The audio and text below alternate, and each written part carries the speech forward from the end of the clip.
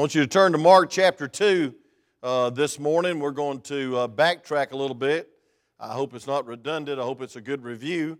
But the Lord laid on my heart to preach this same passage with a little different viewpoint. And that's God's viewpoint, amen? I think we ought to see things straight. I believe we ought to see things exactly as God sees them. That's the Word of God, amen? You know, I preached on wisdom this past Wednesday.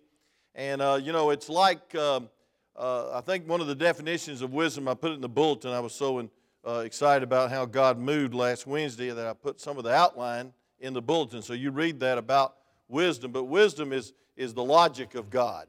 It's seeing the mind of God, knowing the mind of God. And guess what? We have the mind of God. It's called the Word of God, amen? And God's Word gives us a new perspective of what God thinks. And so we ought to see this world through God's eyes. We ought to see clearly, amen? Reminds me of a lady that noticed her husband standing on a bathroom scales, and he was sucking in his stomach. And thinking that he was trying to weigh less with this maneuver, she commented, she said, I don't think that's going to help. And he said, sure it does, he said. It's the only way I can see the numbers. Amen. I mean, he's had that. We ain't going to raise hands on that. Amen. Praise God. You know, a while ago we were singing 5 verses of a song. The orchestra and choir, that was so beautiful, that song. I don't know if you heard the words or got the words, but, man, that was beautiful. But, I really believe that, we shouldn't apologize for standing for 5 verses. And I'll tell you why. We keep it in perspective. The other Saturday, my son took me to the Georgia-Tennessee game. And those poor Georgia fans, they don't have as much education as I thought. No offense, docs. But they thought stands meant stand the whole blooming time, Jim. I mean, and I'm sitting there on the 50, 40-yard line thanking God for these seats that I never sat in. We stood the whole time. And it wasn't that good a game. We killed them. But, I thought to myself, if I can stand 2 hours for a blooming ball game, I can stand about 30 minutes for a song service. Say amen. Some of y'all complain, sit down, puffed up, 5 verses, bless God. Go to a Georgia Bulldog game. You'll stand 2 hours. Amen. Praise God. But it's fun. Amen. It's a lot of fun. But let's read in the Word of God. And I want to start with verse 1 again. If you'll stand in honor of the Word of God. Stand in honor of the Word of God. I want to tell you something. Being a Baptist, you'll never be out of shape. It's stand, up, down, up, down. Baptist calisthenics, praise God, amen. And so I think we ought to be enthusiastic about serving God. Smile, be happy, be joyful. And even the Lord rebukes the Pharisees for being such sad people in verse 16. But we'll get there in a minute. It says, and again he entered into Capernaum after some days, and it was noise that he was in the house. Now, folks, when he's in the house, it makes a difference. Thank you for those songs. And straightway many were gathered together, insomuch they were no room to receive them, not as much as about the door, and he preached the word unto them. Isn't that great? Folks, don't come for entertainment, come from the word.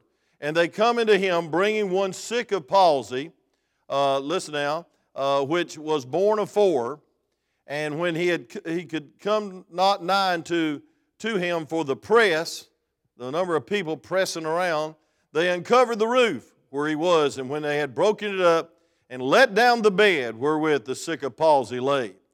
And when Jesus saw their faith, born of 4, that's what I preached on last week, he said unto the sick of palsy, Son, thy sins be forgiven thee. And there were certain of the scribes sitting there and reasoning in their hearts, why does this man speak blasphemy? For who can forgive sins but God only? And I believe this is the whole crux of the matter, and it's also the message of the chapter. Why did this man thus speak blasphemy? Who can forgive sins but God only? And immediately when Jesus perceived in his spirit that they reasoned within themselves, he can read your mind, he said unto them, why reason ye these things in your hearts? Whether it be easier to say to the sick of palsy, thy sins be forgiven thee, or to say, arise, take up thy bed and walk. But that ye may know that the Son of Man, would you underline that? The Son of Man hath power on earth to forgive sins. And he said unto the sick of palsy, I say unto thee, arise, take up thy bed, and go thy way into thine house. And immediately he arose, took up his bed, went before them all, insomuch that they were all amazed and glorified God, saying, we never saw it on this fashion. And he went forth again by the seaside, and all the multitude resorted unto him, and he taught them. And as he passed by, he saw Levi, the son of Alphaeus, sitting at the receipts of custom. And he said to him, follow me. And he arose and followed him. And it came to pass, as Jesus was at meat in his house, many of the publicans and sinners sat also together with Jesus and his disciples, for there were many, and they followed him. Thank God for Levi, who became Matthew, getting saved as a tax collector. We'll preach a little bit on that in just a moment.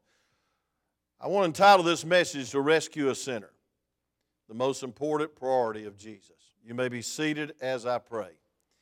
Father, thank you for this scripture. Lord, it's powerful, sharper than any two-edged sword, and divides the thoughts and intents of the heart. Lord, it goes beneath the surface. If we'll only listen and let it be engrafted in our souls. Lord, thank you so much for the great song service.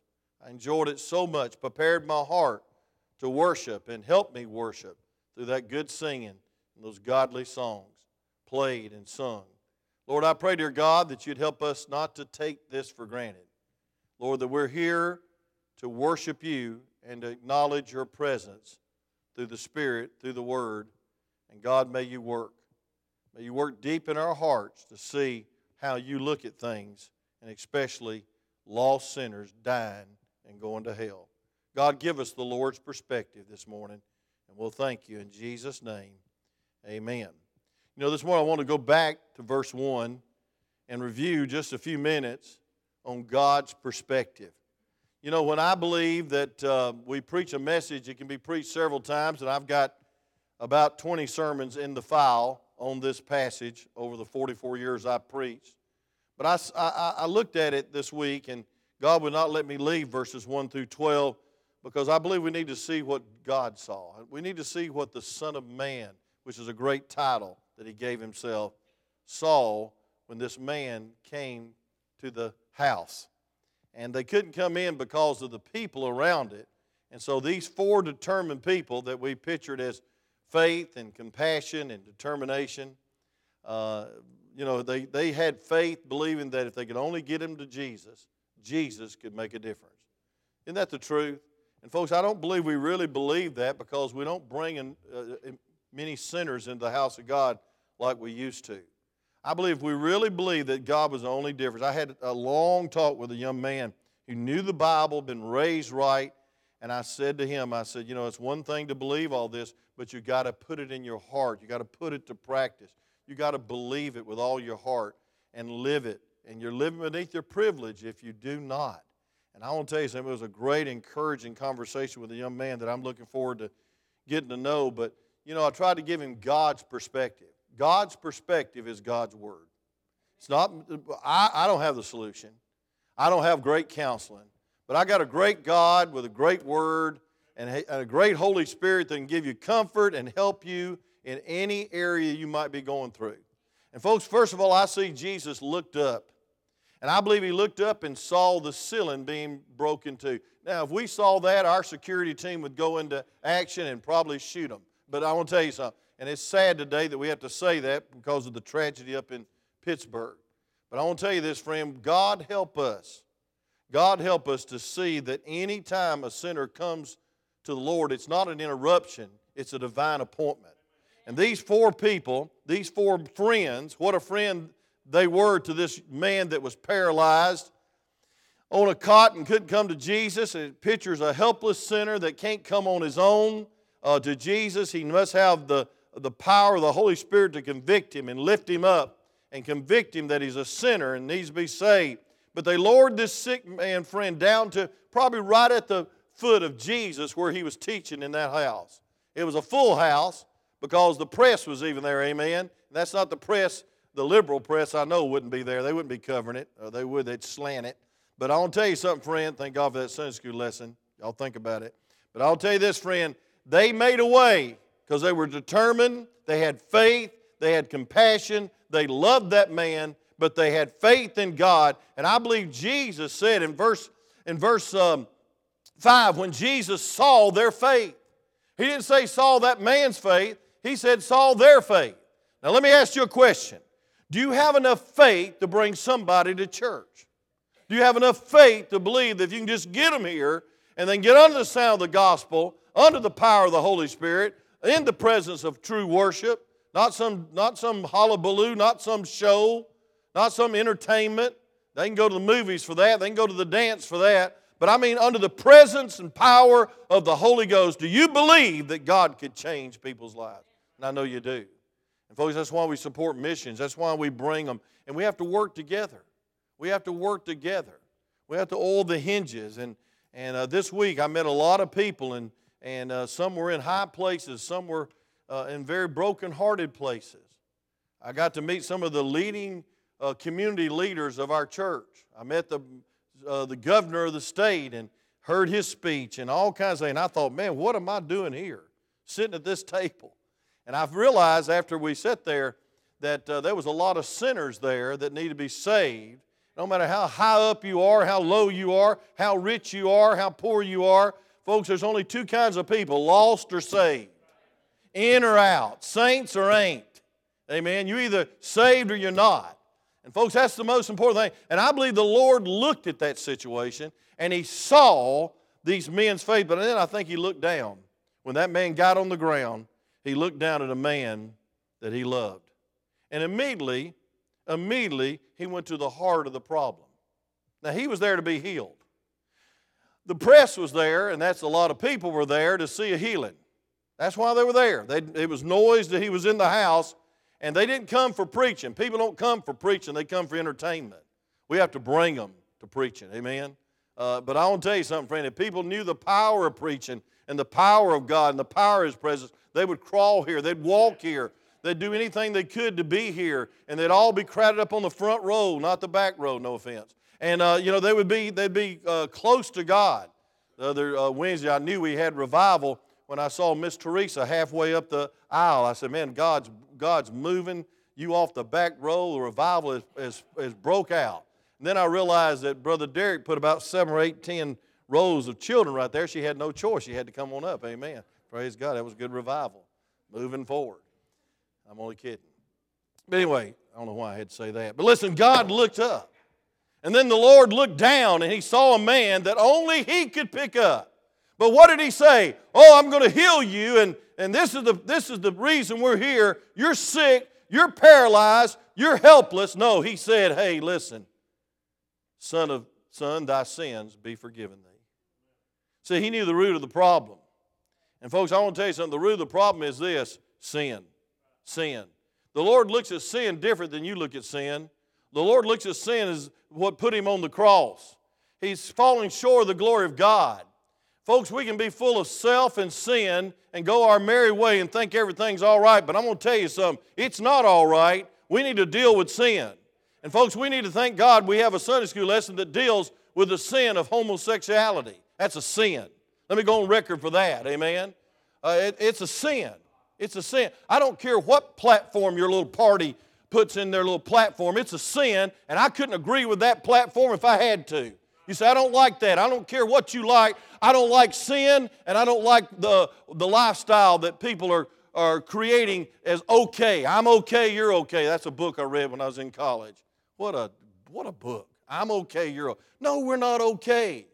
We're sinners. And the only way we're going to be okay is be justified by the grace of God. Say amen. And so listen, don't get used to the darkness. This world's dark. And they want to politicize sin. I want to tell you something, folks. Sin is still sin. And sin will cause you to go to hell, the sin of unbelief. Not a particular sin. And once you get the unbelief settled, you can get victory over your sins. And so he looked down and saw a sinner. Isn't that precious? He cared about this one man. They cared to get him here, but when they got him here, they knew Jesus would care. And no one ever cared for me like Jesus. I was a son of a drunk. I didn't have anything to offer anybody, and Jesus cared for me. And Jesus picked me up out of that mess. And praise God, my daddy got saved later, and thank God we had a home that I could come to because I always wanted to run away from home. And that's why I have a special compassion for alcoholics and people that are a slave to drink, because I saw the repercussions of it as a son, as a nervous son. And I want to tell you something, friend, only the Lord changed our home. I used to want to run away from home, and I did several times and got hungry and came back after about 2 blocks. I didn't pack my lunch, amen. What was I going to do, So I came home, got my whipping, and I was all right, amen. And I was eating. But I want to tell you something, friend. When the Lord came in, He changed our home. I used to come back from Claxton, Georgia, and I'd want to catch Daddy up past 8 o'clock because he'd always pass out in his plate or pass out in the driveway in the car, which is more dangerous. And I want to see him sitting up, and he'd be in that chair reading his Bible. I wanted to catch him doing that. Then the next morning I wanted to wake up, and as I spent the night, and I did this often, came unannounced, and watch him get up and hug Mother and say, I love you. Therefore, if any man be in Christ, he's a new creature. Old things pass away, behold, all things come new. Folks, alcoholism is not a sickness, it's a sin. If it was, let's take a pill. Let's put a patch on. Amen? But I want to tell you something, folks, it's a sin. And only Jesus can heal the sinner. He said that He was the great physician. We'll deal with that tonight. But I want to say He looked down, but He didn't look past him. And He looked and He said, sinner, you can be forgiven. And I believe that man believed right there. And I want to say this, friend, if he went home without being healed, he'd go home happy because he was spiritually healed. Amen? And folks, the greatest miracle of all is salvation. What does it profit a man if he gets healed of cancer and goes to hell? It's just a temporary healing, isn't it? But praise God, when you're saved, it's eternal healing. You're saved and going to heaven, amen? And nothing can take that away from you. So he looked down, he looked up, then he looked around. And this is the whole crux of the chapter probably. But he saw some critics spying on him. The reason I know they were spying, because the Bible says it in Luke chapter 5, and I believe it's verse 17. The Bible says, and it came to pass on a certain day as he was teaching that there were Pharisees and doctors of the law sitting by, which were come out of every town of Galilee, stalking him, and Judea and Jerusalem, and the powers of the Lord was present to heal them. They couldn't deny the power of God, but they were there to criticize. Now, don't you ever come to church to criticize. God might give you lockjaw, say amen. One lady says she's going to put her tongue on the altar to the pastor, and the pastor says, I hope it'll hold it. Amen. But I will say that some of y'all hadn't smiled yet, so I'm going to give up on you. But anyway, listen, we ain't here to smile. We're here to get right. But listen, Jesus looked around. Not here to frown either. Say amen. And folks, He saw the critics. There they are. They said immediately there was a certain of the scribes sitting there, verse 6, and reasoning in their heart. I'll tell you, that's an awesome thought. God's reading your heart right now. Some of you just changed channels. You ain't listened to a thing I said, but when I said that, you said, I better listen to that guy because God knows if I'm listening. Amen. Some of y'all saying, I wish He had hushed so I could get out here and eat. God didn't. God knows that. Get your mind off food. Why does this man thus speak blasphemy? Who can forgive sins but God only? Now, folks, here it is. He used their criticism. He used their accusations. He used their critical spirit to teach a great lesson. And the rest of the chapter is on proving who He is and why He was there. I mean, on this earth. So then He looked within, and He saw the critical hearts. And He began to they accused Him of blasphemy, not only by forgiving this man's sin, but by healing his body. But folks, He read their heart. You know what that proves? He's God. Proves the deity of Christ. Folks, but as also He was applying to Himself the title that really interests me in verse 10. He said, whether it is easier to say to the sick of palsy, verse 9, thy sins be forgiven thee, or say, arise and take up thy bed and walk. He says, I'm the healer, but I'm first the Savior. And forget the healing until you get saved. But look at verse 10. Here it is. But that ye may know. That you may know. See, God wants you to know. God wants you to have a perspective. A spiritual perspective on this world. So many people are so carnal, so worldly, so dead in their sins and trespasses, they don't understand spiritual things. But that they may know, here it is, the Son of Man. The Son of Man has power on earth to forgive sins. And he said to the sick of palsy, I say unto thee, arise, take up thy bed, and go thy way into thy house. And immediately he arose, took up his bed, went forth before them all, insomuch that they were all amazed. I mean, that's the scribes, Pharisees, and criticizers too. And glorified God, saying, we never saw it on this fashion. Folks, I just, when I read that, Son of Man, I thought about how God became man for us. He's all God, He's all man. You try to figure that out, you'll be God. You can't trace God, you must trust God. Folks, so listen, I can't figure the Trinity. I can't understand how Calvary can cover all my sins in His blood. But I want to tell you something, I sure believe it. Because I've seen the change. I've seen the difference. But folks, I look at this Son of Man. It's used 14 times in Mark's Gospel. And each time, it's God in the flesh, Jesus Christ, calling Himself the Son of Man. That's saying, hey, I came to this earth for a reason, to come to seek and to save sinners. Amen. Not have a healing line, not have an entertainment line, but I've come here to stand in the gap and die on the cross, and 3 days later arise from the dead, and 40 days later ascend to heaven, and praise God, I'm coming back again. We ought to realize the Son of Man is our only hope, our only bridge over this troubled water called earth. It's the only hope over our sin.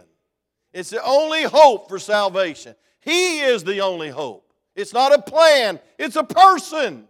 The Lord Jesus Christ is God. And God came to us when we couldn't come to Him. And thank God for that wonderful love of the Son of Man.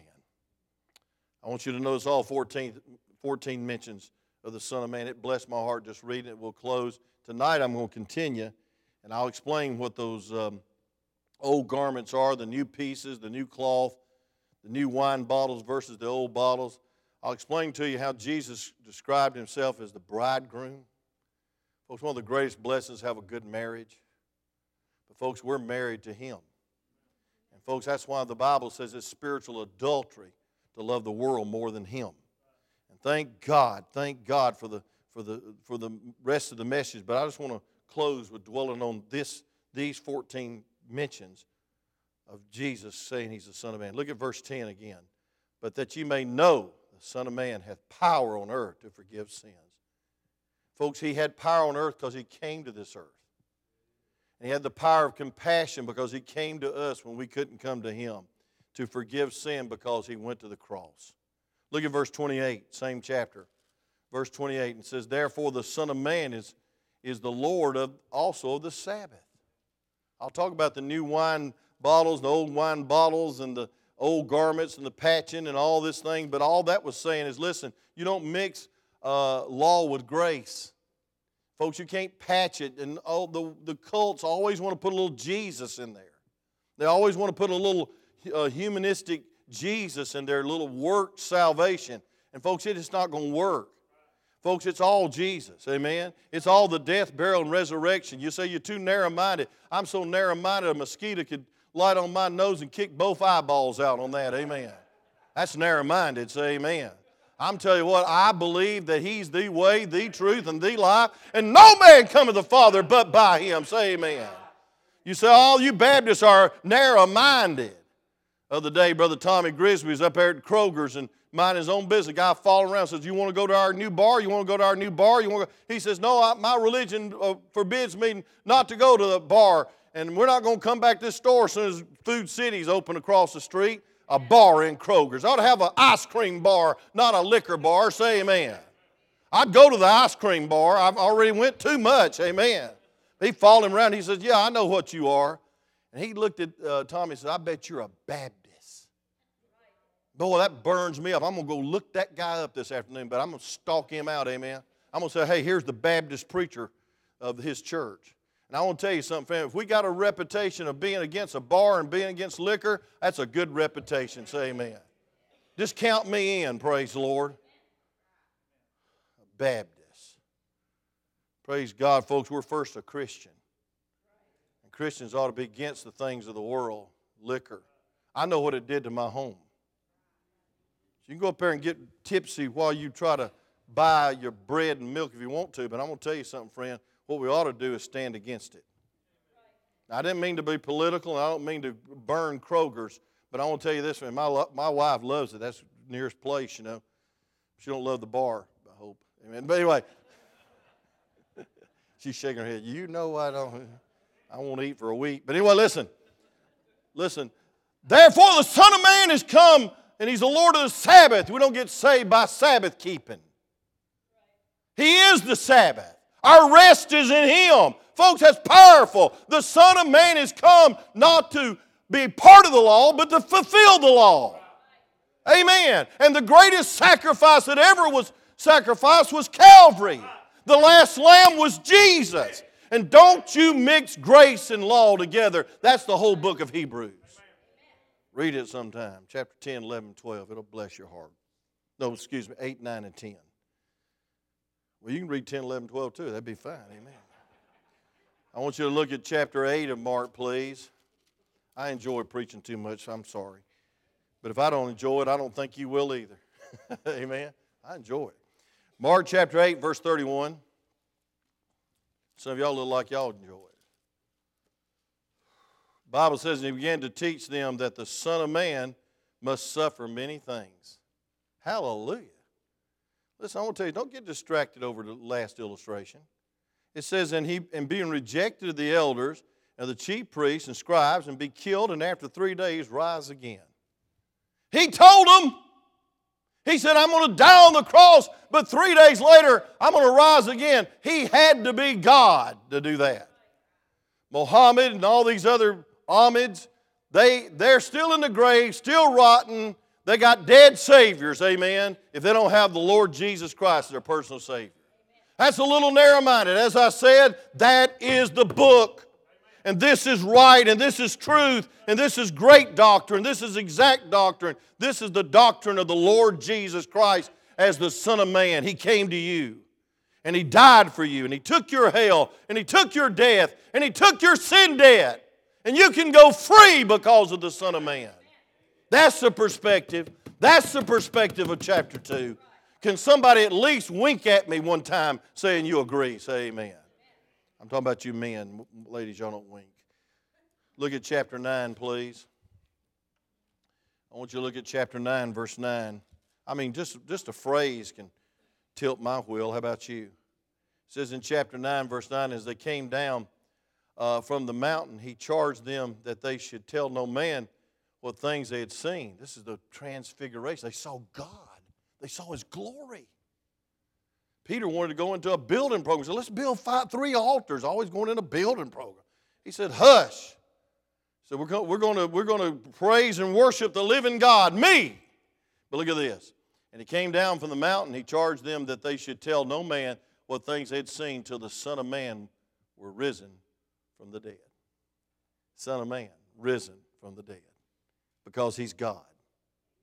And so we see in chapter 9 and verse 12, this wonderful time they come off the mountain, and He said it's written of the Son of Man.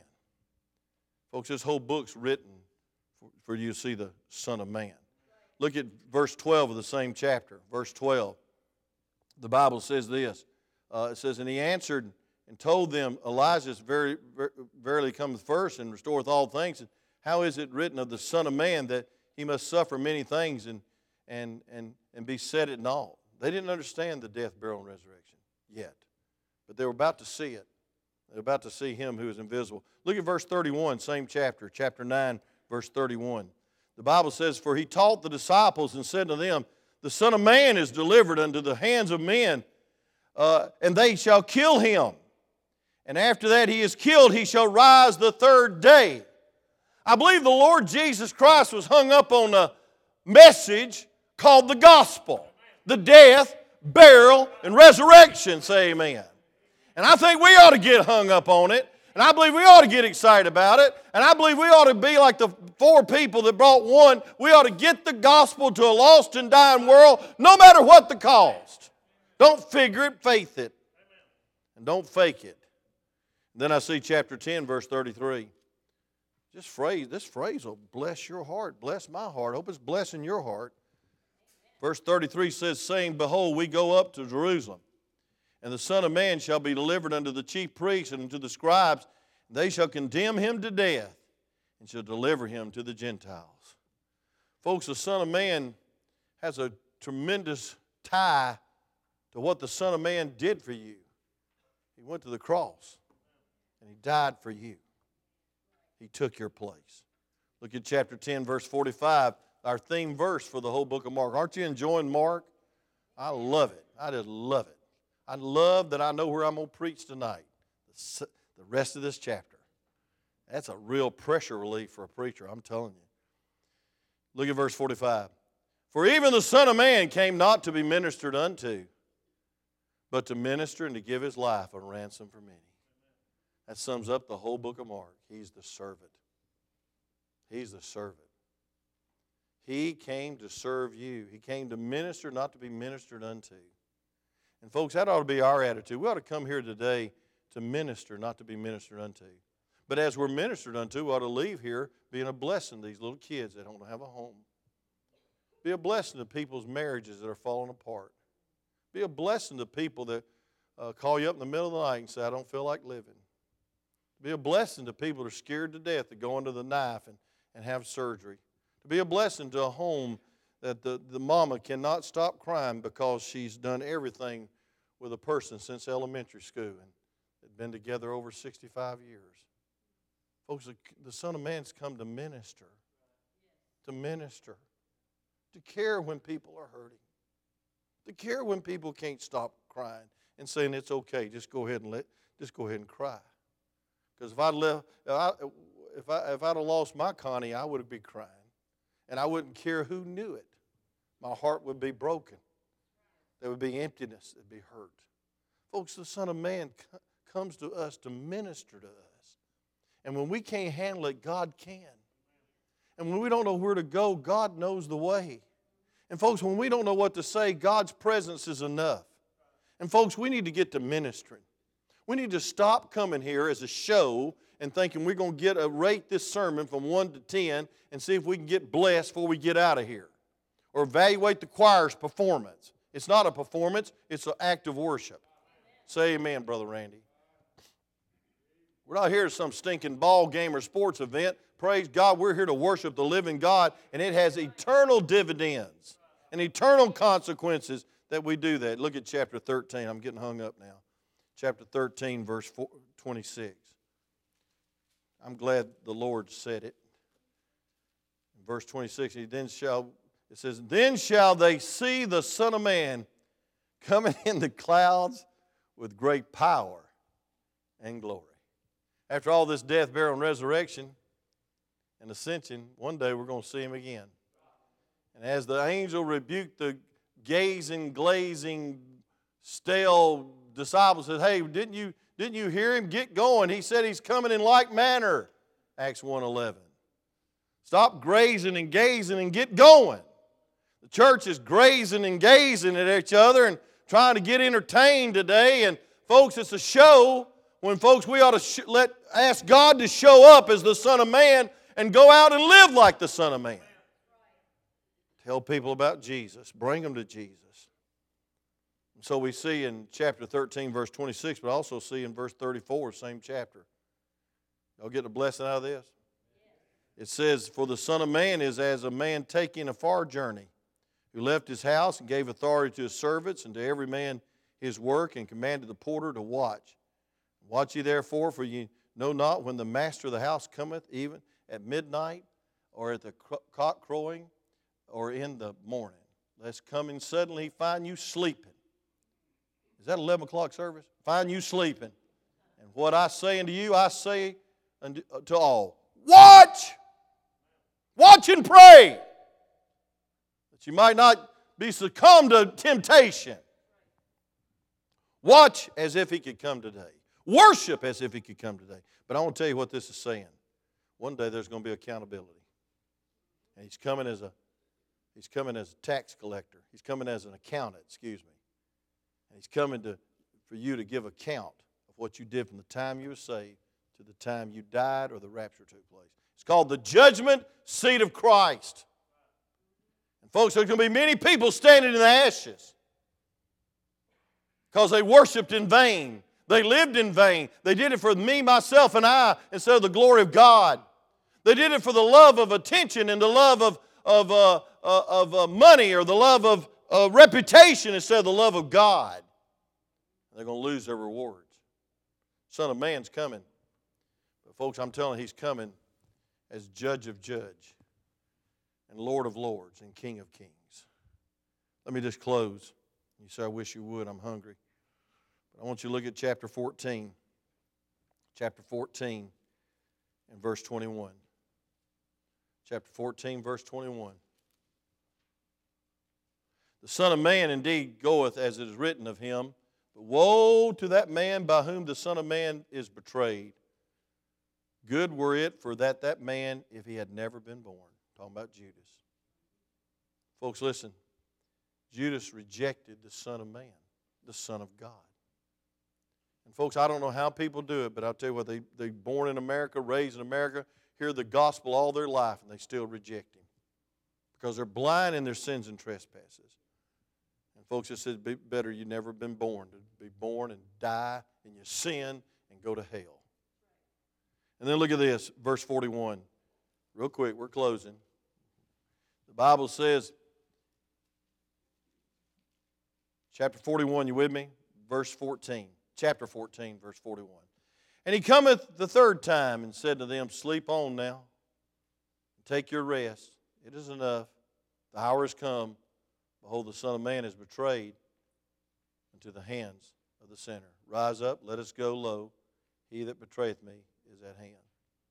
He's praying in the garden. He comes back and finds his 3 disciples asleep.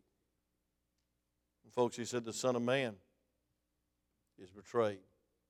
Behold, the Son of Man is going to Calvary. Sleep on now, take your rest. The hour's come. That hour was the greatest hour of your life if you're saved. It was the hour of Calvary. It was a time that he hung between hell and heaven just for you. The Son of Man came to save your soul. Look at verse 62. Verse 62, same chapter 14. And Jesus said, I am. That's enough, isn't it? He is the I am, not the I was.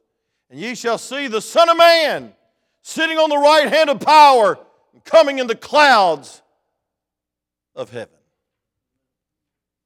Jesus used the term Son of Man 80 times in the 4 Gospels. It's important that you realize, sinner, the only way to be saved is because the Son of Man came and took your place. Folks, the idea is that we can't emphasize the 4 that brought the man to Jesus. But I want to tell you something.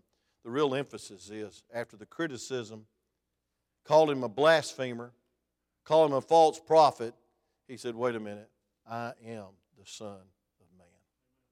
In other words, he was saying, I came to save this sinner. And I'll save your soul if you won't mix law and grace together and try to get saved by your own self-righteousness.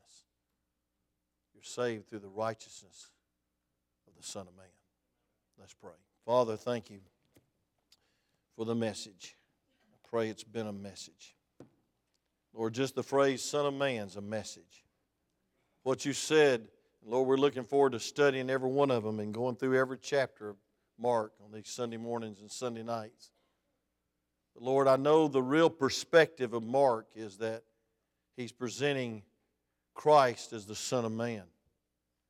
That God became man. That God took on the flesh. That he could bear our sins. That he could die in our place. But he receded that he was the Son of God. When up from the grave, he arose. Thank you, Lord. Thank you, dear God, for true salvation that comes through the Son of Man taking our place at Calvary. Lord, help us as we study tonight how wonderful it is to see Levi get saved and become Matthew, and how you brought many of his friends to a feast, Matthew's dinner. Lord, we do that often here. We have a dinner, a lunch to get people in the house of God. And thank you, dear God, that Matthew became the penman of the first gospel that lifts you up as the King, the mighty King, the only King, the King of kings and the Lord of lords that fulfilled all the law through your grace.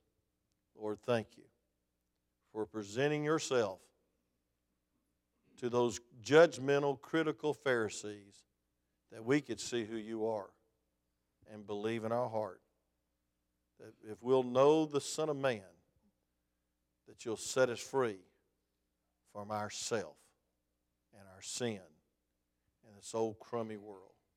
Thank you, dear Lord, for eternal forgiveness.